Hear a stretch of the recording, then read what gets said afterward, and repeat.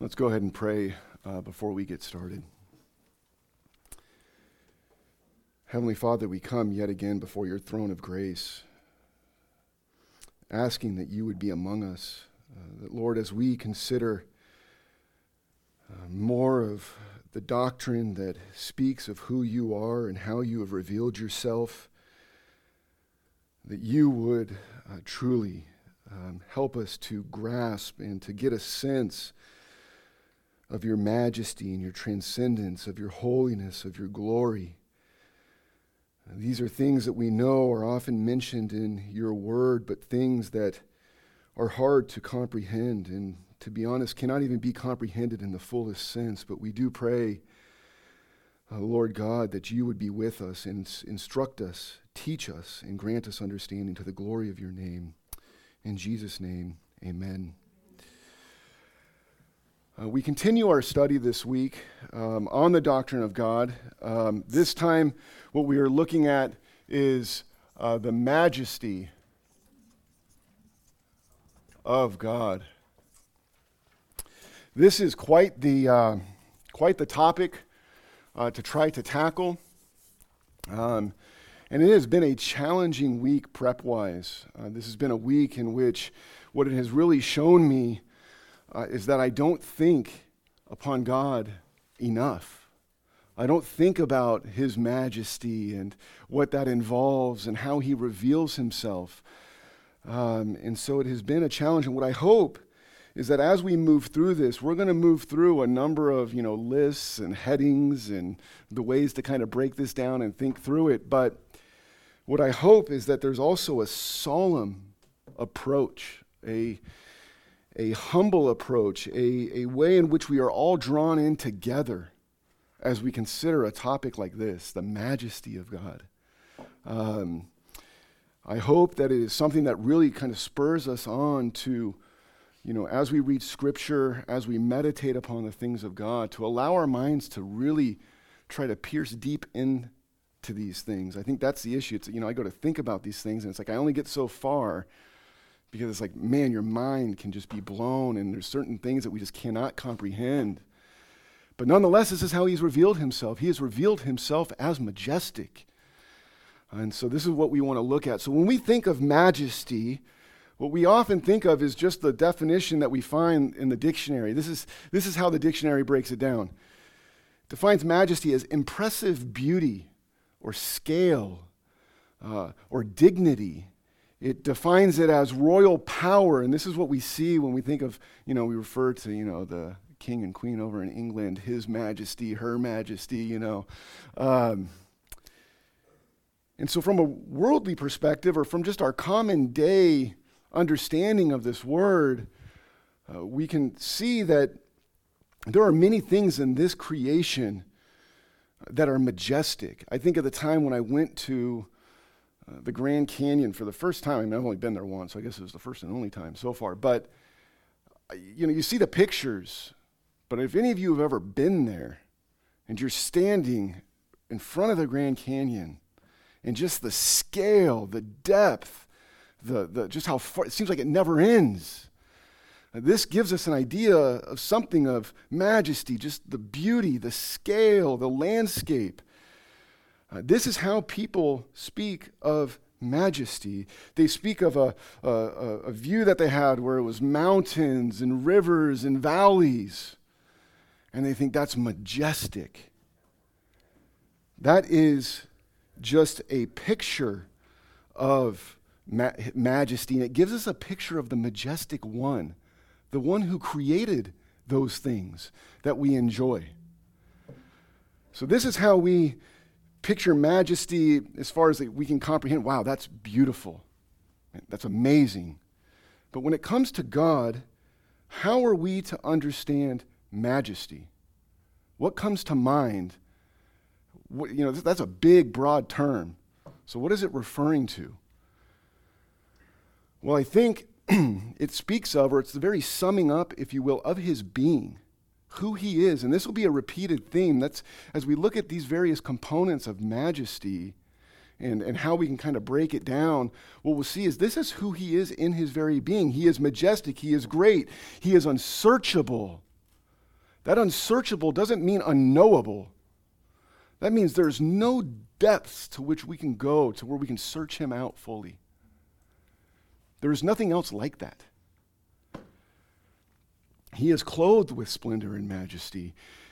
And last week we considered how he's revealed himself, his creation and his names, his attribute, his nature. These are the things that reveal his very character and that make up his majesty. These are the different types of things that we will be walking through. It's a summing up of all that he does. And so there are a number of scriptures we can turn to that speak of his majesty, and there's three in particular that I want each, if somebody could pick up Psalm 104, verse 1. Who's got that? Psalm 104, verse 1. Ben? Psalm 8:9. You get that? Okay.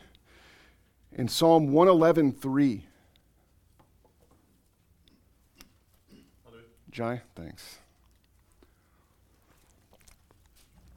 Each of these verses will draw out some of these aspects, his work, his name, his being. Psalm 104:1. Who's got that? Ben? Bless the Lord, O my soul. O Lord my God, you are very good. You are clothed with splendor and majesty. So this covers the aspect of his being. It's in his very being he is majestic, and this is what he clothes himself with. Psalm 8:9. Who's got that? O Lord, our Lord, how majestic is your name in all the earth. How majestic is your name in all the earth. This aspect of his name will be key as we dive into this, because what we see in Scripture is he does things for what? His holy name. So his name will be key. And then Psalm 111, verse 3. Splendid and majestic is his work, and his righteousness endures forever. That's right. So that speaks of his work, his creation. All that he does is majestic. It's not like, like we do things that are kind of like, semi-good. His is majestic. Turn with me to Psalm 145. This is a psalm that I have spent much of the week thinking upon, and I would highly exhort you this next week to read through this psalm, to think through this psalm. This is a psalm that is full of praise. There are many, but it extols the majesty of God. It extols the majesty of God. And so it would be good to think through. Here's what we see, verses 3 through 5. This is what we read. Great is the Lord, and highly to be praised, and his greatness is unsearchable. One generation shall praise your works to another and declare your mighty acts. And here it is. On the glorious splendor of your majesty, and on your wonderful works I will meditate. How do we meditate on these things? How do we think upon his majesty? Well, we must know him. We must be familiar with him. We must be pursuing him. Do we do that? Are we content with just a little bit? And this is why it's like, as I was preparing this, I'm like, I can study all the doctrine I want to study, and I can do all the different readings I want to read, but am I meditating on? Am I soaking in the majesty of God? Verse 12, this is what it also says. To make known to the sons of men your mighty acts and the glory of the majesty of your kingdom. This is what Spurgeon says in regards to this work, this making known his mighty acts, this glory of his majesty. Spurgeon says this work must be done for every age. Here's why. Why does this work need to be done? For men have short memories in reference to their God and the doings of his power. They inscribe the deeds of their heroes upon brass. We recognize men of this life upon brass and plaques and trophies. But the glorious acts of Jehovah are written upon sand, and the tide of time washes them away from present memory. We've probably all had those experiences where we have experienced the power of God, the moving of God, And then it's, time goes by and it's like it never happened, or we forget, or we don't dwell upon it. But it's not the way it should be. Why don't we do this? Well, I think, or I fear, or at least as I examine myself, what happens is this. We inscribe our heroes upon brass. Just as those are inscribed upon brass, so too the glories of this present world shine brighter to us than the majestic, holy, triune God. That's what we're essentially saying, is these things here and now, more important, shine brighter than the majestic one.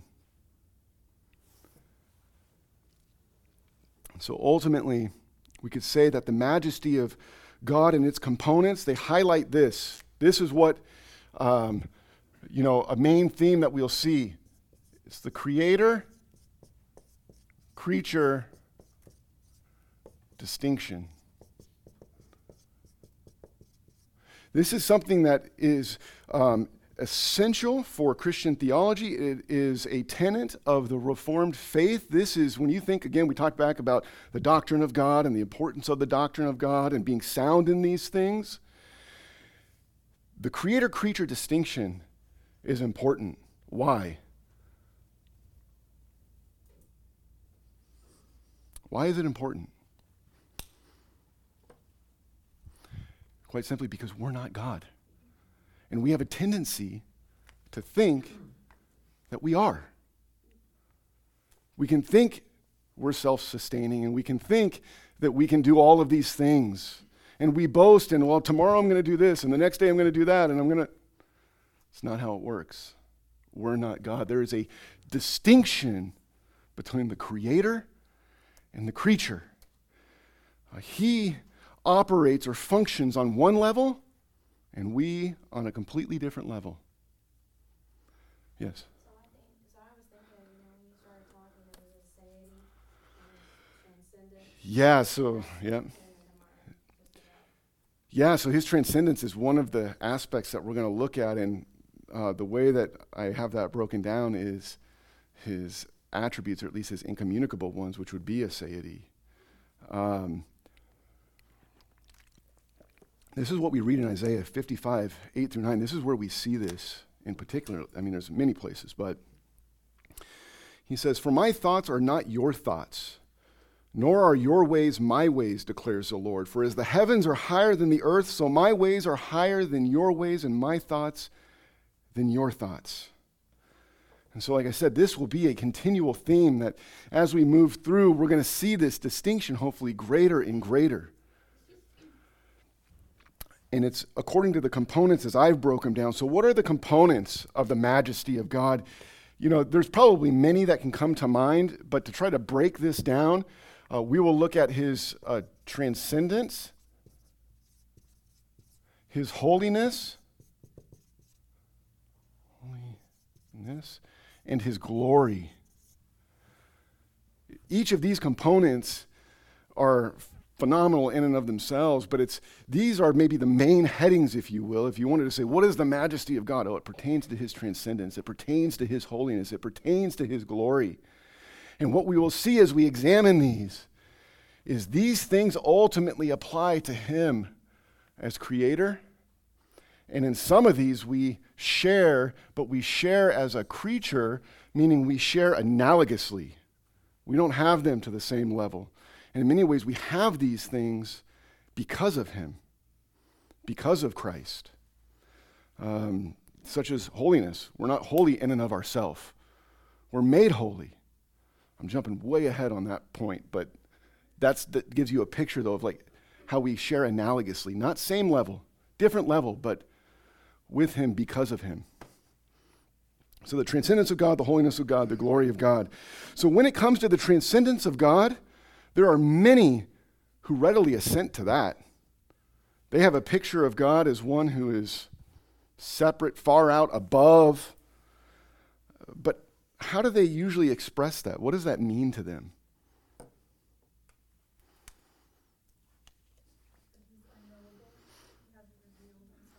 That's right. He's so far above, so far beyond, not knowable, not concerned with what's taking place, disconnected.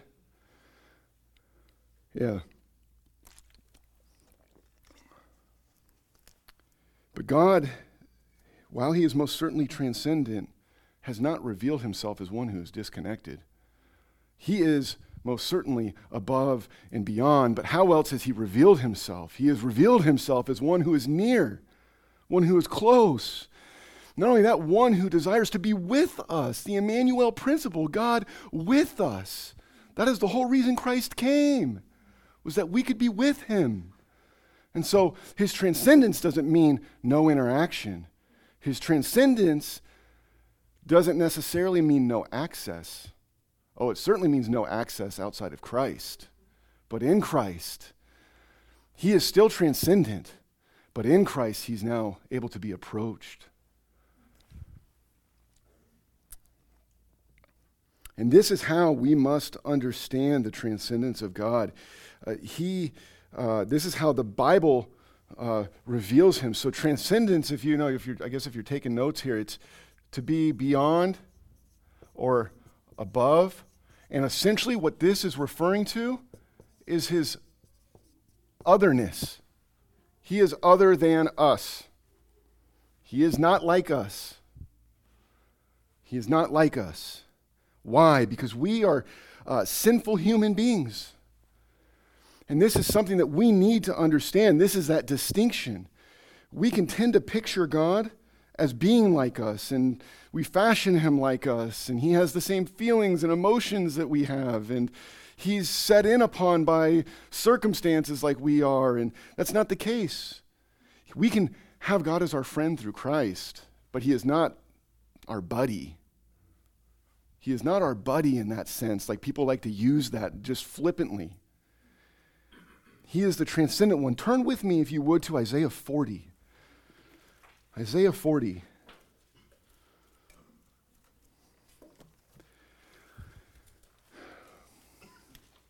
We have here a description of God and how he cannot be compared to anything, certainly not us. This is what we read in verse 9. Get yourself up on a high mountain, O Zion, bearer of good news. Lift up your voice mightily, O Jerusalem, bearer of good news. Lift it up, do not fear. Say to the cities of Judah, here is your God. So now this is the description of God that we see that follows. Now, this is not going to be a full reading of these verses, just a summary. So verses 10 through 11, this is the description of God. He will come with might. And this might that he's coming with is not the feigned might of creation that thinks that they're powerful. It is all might. It is true might. And he will come to save his people and deal out recompense to his enemies. And then in verses 12 through 14, we have what we could call the who has inquisition. This is where he runs through all of the who has. He says this, who has measured the waters in the hollow of his hand? Who has marked out the heavens? Who has weighed the mountains? Who has directed him? Who has informed him? Who has taught him justice? Who has taught him knowledge? Who has given him understanding? And the answer is obviously no one. No one. And then note how the nations are compared to him in verses 15 through 17. Behold, the nations are like a drop from a bucket, and are regarded as a speck of dust on the scales. Behold, he lifts up the islands like fine dust. Even Lebanon is not enough to burn, nor the beasts enough for a burnt offering. All the nations are as nothing before him. They are regarded by him as less than nothing and meaningless. And so here's what all of this culminates up to in verse 18. To whom then will you liken God, and what likeness will you compare with him? We see the same thing repeated in verse 25 after, again, this descriptive language of who he is. He says, to whom then will you liken me that I would be his equal, says the Holy One. And so we must understand there is a massive distinction between creator and creature. And we should marvel at the fact that this majestic one has made it possible that we can know him, that we can commune with him, that we can sit here even now and open up his holy eternal word and be taught and learn of him. So, as it relates to his otherness, there are two ways in which I want to look at, to consider this. One, his name, and then his attributes. There are many ways in which we can, break down the idea of transcendence, but I think really between these two, we kind of get the most bang for our buck, if you will, as far as the time that we have. But here it is. There are many names used in Scripture for God, and they convey different meanings and truths about who he is. But there's one name, as it were, that stands above the rest. Anybody know that name? Yahweh. Yahweh. This is what we see in Exodus 3:13 through 14. This is how he revealed himself to Moses from the burning bush. This is what we read. Then Moses said to God, "Behold, I am going to the sons of Israel, and I will say to them, the God of your fathers has sent me to you. Now they may say to me, what is his name? What shall I say to them?" God said to Moses, "I am who I am." And he said, "Thus you shall say to the sons of Israel, I am has sent me to you." This name appears in Scripture how many times do you think? If you had to guess. 100? Okay. Anybody else? 1,000? Anybody else? One? Way more than one. Just to be clear, this name is revealed like this, or at least it shows itself like this in the Bible, right? Capital L, capital O, right? That's how it shows itself. 6,000 times. 6,000 times. If Yahweh, I am, that's his covenant name. Okay. Yep. So all 6,000 times it's like the tetragrammaton, YWHW. Mm-hmm. And so what we see is this isn't just some random revelation. This is the complete revelation of who God is and how he has made himself known. And so what does this name convey? What does this name convey? Somebody said it. Aseity. I don't even know if I'm going to spell this right up here. Okay, what else does this name convey? The source of everything. Right, and so aseity breaks down self-existent, self-sustaining, independent. It breaks down as sovereign. Nobody else can use this name. Nobody else is sovereign. Nobody else is self-existent. Nobody else is independent. I said it last week. Anybody else who says I am must complete the sentence. What are you? We have to describe what we are. When he says I am, he is pure being, existence. He is beholden to no one. Now, if you would, turn with me to Isaiah 47. Isaiah 47. We see this phrase, I am. Okay? We see this phrase used here. But notice the one who uses it. This is interesting. Verses, we'll read 7, 8, and then I'll reference 9. But this is what we read.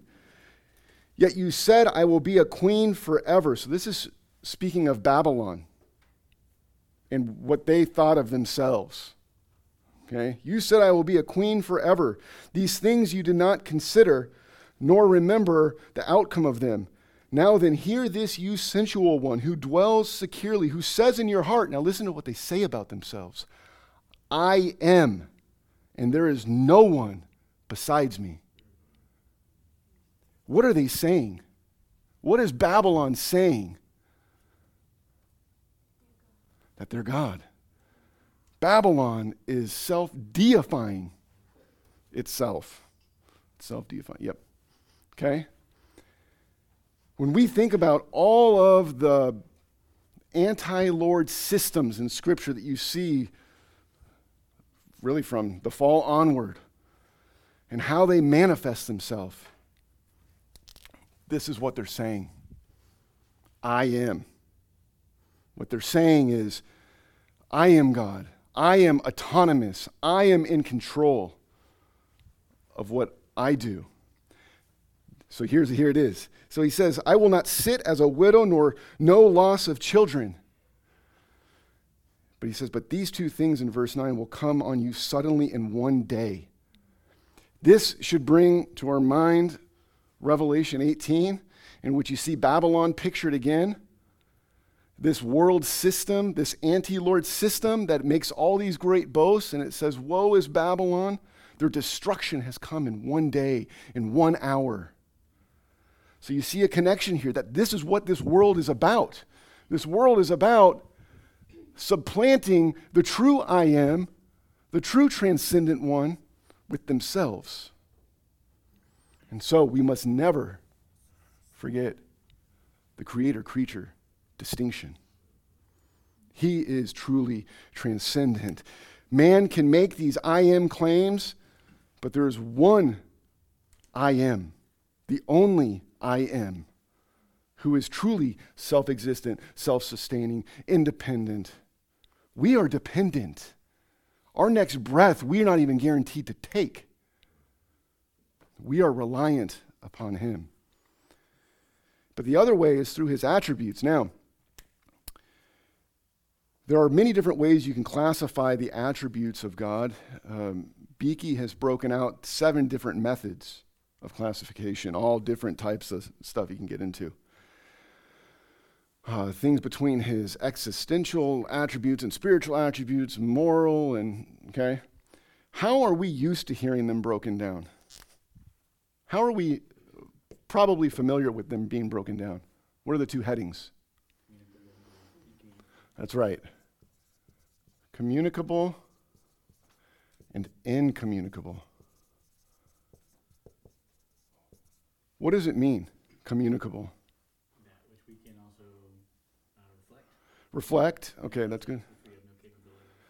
That's right. So communicable means there's an aspect in which we share in them, we reflect them. Now, in the strictest sense, none of God's attributes are communicable if you consider it like fully. We never share in them in the fullest sense. But there's ways in which we share, like I said earlier, analogously. I don't know how you spell that, but there you go. Analogously.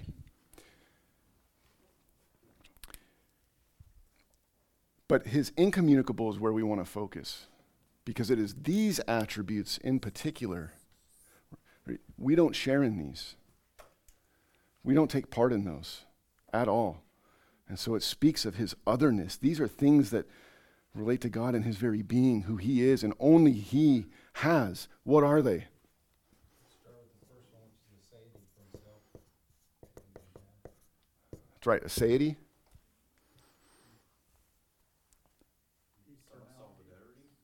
Solidarity, which, I mean, he stands alone. That is like the idea of really even his holiness. When we talk about like that being separateness, he stands alone in comparison to everything else. His immutability.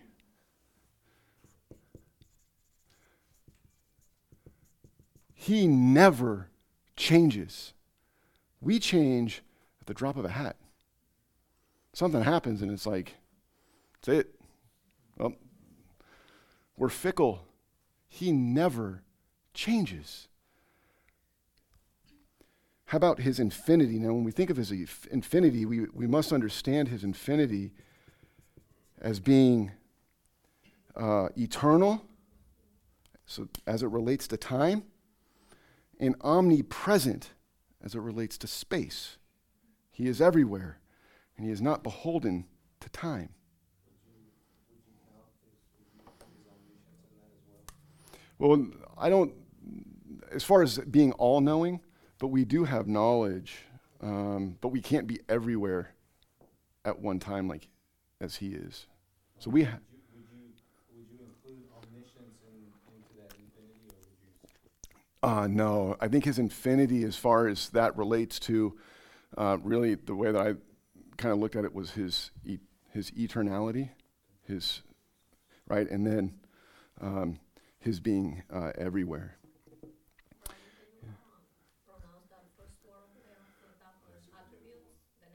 There's one analogously, analogous meaning we follow him.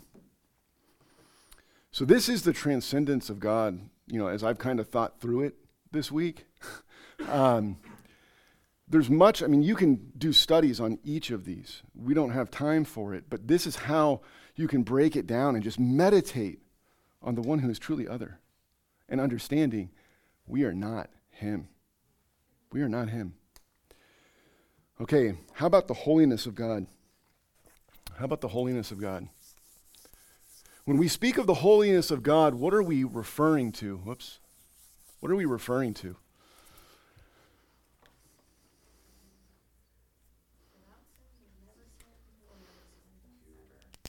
Okay, so you're speaking about an aspect of his holiness in which you would say that could be his the moral aspect of his holiness, which speaks of what? His sinless, perfect, pure, perfect,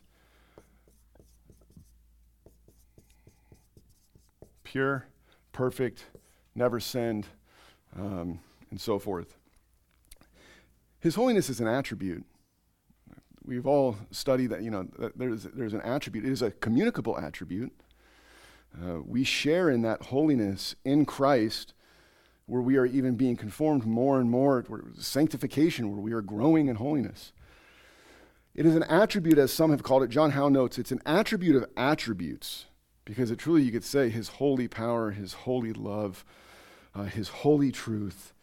In some sense, it's descriptive, too, of all other attributes. But in addition to the moral aspect here, there's an ontological aspect. So the moral pertains to his acts and what he does and his purity, his perfection. What does ontological refer to? In his being. This is what he is in his being. Holy. We see this, and when it comes to the holiness of God, if you have not read Sproul's book, The Holiness of God, I highly recommend it. It is a great introduction to God's holiness. Very readable. Sproul is phenomenal when it comes to that. And then obviously there's all the different systematics and so forth that you can get into if you want like a real deep dive. But one of the verses he breaks down and walks through, if you've never seen his teaching on Isaiah 6:3, highly recommend you guys watch that. But this is what we see proclaimed in Isaiah 6. It's the holiness of God repeated 3 times. There we read, and one called out to another and said, "Holy, holy, holy is the Lord of hosts. The whole earth is full of his glory." In fact, this is the only attribute that is repeated like that. And as it relates to this repetition, this is what Beeke says. Hebrew employs repetition for superlatives. What's a superlative? Just so we understand what that word is conveying. The best, the highest way to describe something, to refer to something. The unique repetition of this attribute 3 times shows that God is holy, not just in a superlative sense, but in a super superlative sense. It's the highest degree, if you will, by which he is holy. By which he is holy.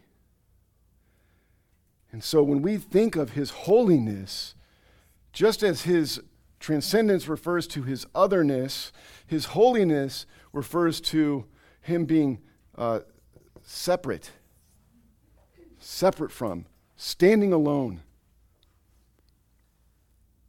Standing alone. He's set apart from anything common. Beeke says this: God's holiness means that he is set apart by his glory for his glory.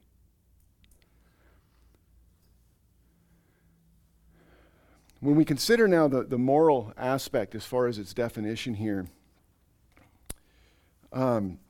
this is key as far as even what like Calvin said, what we looked at last week, where he says, there is no knowledge of God without the knowledge of self. How does knowledge of self help us to understand the holiness of God?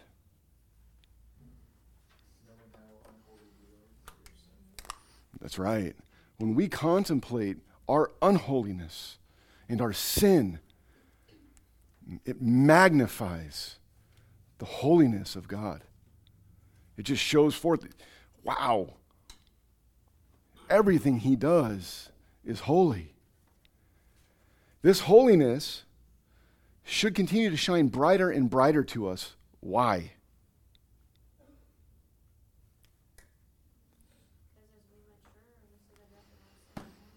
That's right. As we mature, as we grow, we see more and more, not of, wow, I'm perfect. We see more and more of our sin. We see how wretched and how awful we are. That is what we start to see glimpses. Wow, I can't believe I thought that thought, or I said this, or that motive was in my heart. Maybe we don't see those things when we're first, we see them initially, but as we grow, it's like, man, I can't believe I had that thought. That thought never bothered us before. And now we see it clearly. And we think, wow, God is holy. Did you have something, brother? I was just thinking about Romans 7 when Apostle Paul said, "O wretched man that I am, who will set me free from this body of death?" So, see how wretched he was, and say, "Thanks be to God." That's it.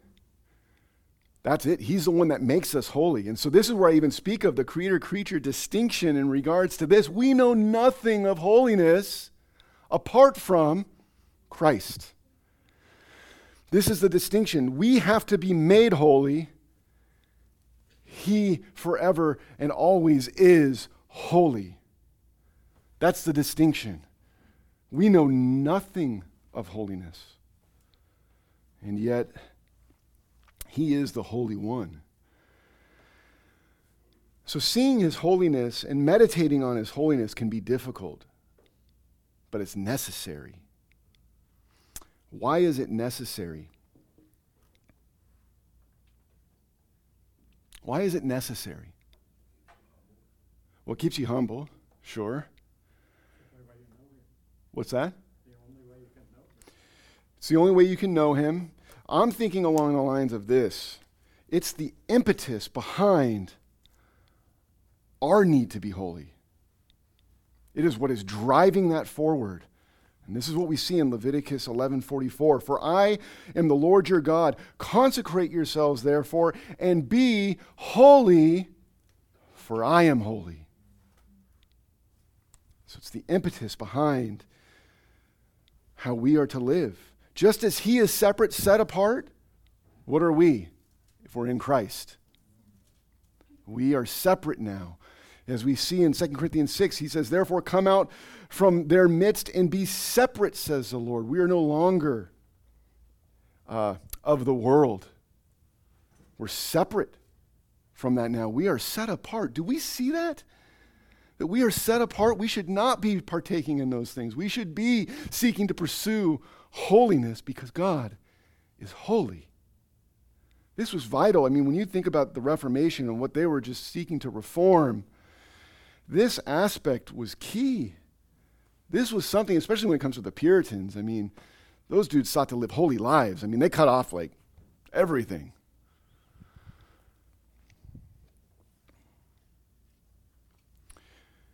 And so this is the holiness of God. This is the essence of who he is and what we need to seek to be now because of Christ's work for us and in us. This isn't an option. This isn't like a nice to have, supplement. This is a requirement for every Christian. It's a requirement for every Christian. Next, his glory. His glory. What is the glory of God? This is when you think about God's glory, it's what is coming to mind? And we have to be careful there, but it's like, what do we think upon when we meditate upon God's glory? And this question is important because Scripture refers to his glory all over the place. In many ways, we could say the glory of God is the aim of all things. It's the aim of all things.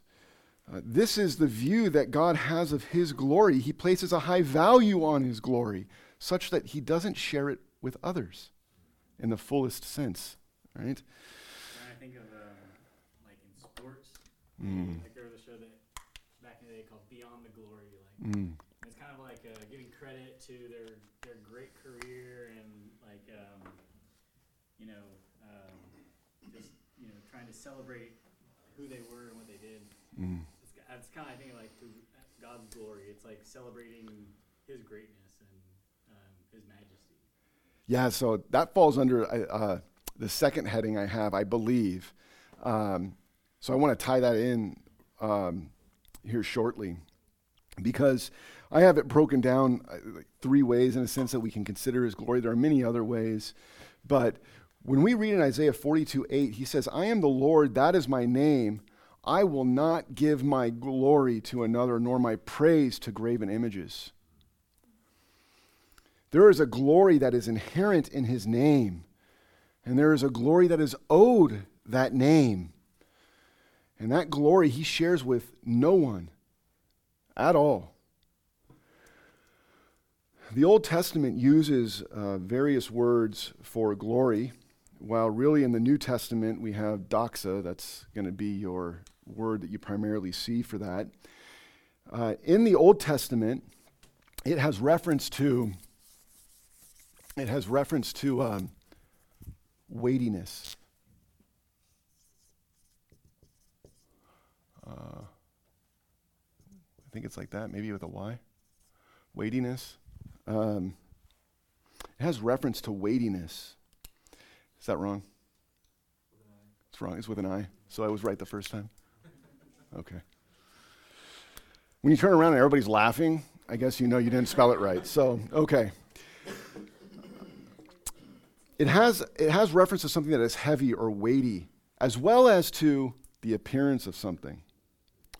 In the New Testament, it carries with it this an objective, subjective aspect to it. Objectively, it's speaking of appearance. Subjectively, it's what one would be entitled to. What one is entitled to receive. Objectively, it's appearance, or as we kept seeing in all of this, is like ontologically. I mean, he is all of these things in his very being, in who he is. So when we think of that which is weighty or heavy, how do we reconcile weightiness being equal to or describing glory?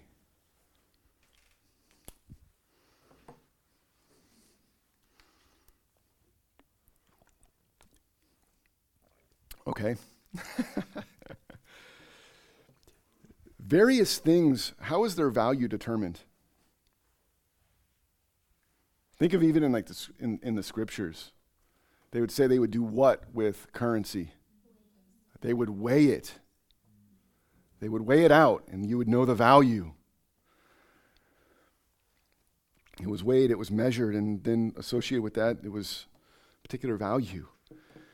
We also see this aspect of weight and glory compared to light affliction, momentary affliction in the New Testament. 2 Corinthians 4:16 and 17, he says, "Therefore we do not lose heart, but though our outer man is decaying, yet our inner man is being renewed day by day. For momentary light affliction is producing for us an eternal weight of glory far beyond all comparison." So that's notice what's being said. There's momentary light affliction. It's contrasted over and against this weight of glory. What is it saying? What is that telling us? What's that? That's right. The value of what awaits us in eternity is more than anything we go through now. Why? Because our glory that we have because of Christ is eternal. The afflictions and the hardships and the difficulties and whatever we go through now, momentary and described as light, not heavy, when compared to the eternal, the weight that is with the glory, the value that is in the glory. And so, when we speak of the glory of God as being weighty, we are saying God is valuable. God is full of worth in who he is. What about, in saying like the power and greatness of his glory, what about, when he showed himself and people fell on their face? Yeah, so this comes to the manifestation of himself. That's the next piece. Even the way Piper breaks it down is he talks about the manifestation of his holiness. And here's what Piper says on that, because if you have not watched, search Holiness of God maybe, and there's a Ask Pastor John video on YouTube. Watch that this week as it relates to the glory of God. That's what it was. Search glory of God. You'll find John Piper's deal. And what he talks about is this aspect that the glory of God is the manifestation of his holiness. What does he mean by that? He means that we see in his very being, in Isaiah 6, he is holy, holy, holy. And then the whole earth is full of what? Not holiness, his glory. And so what John Piper says is this, that when that holiness goes public, it is glory. It is glory. And so when we try to describe the glory of God to somebody, you're not able to take it's like this, right? You have to point and be like, there's the glory of God and there's the glory of God. Do you see the glory of God all around us? Do we walk with eyes to see the glory of God manifested all around us?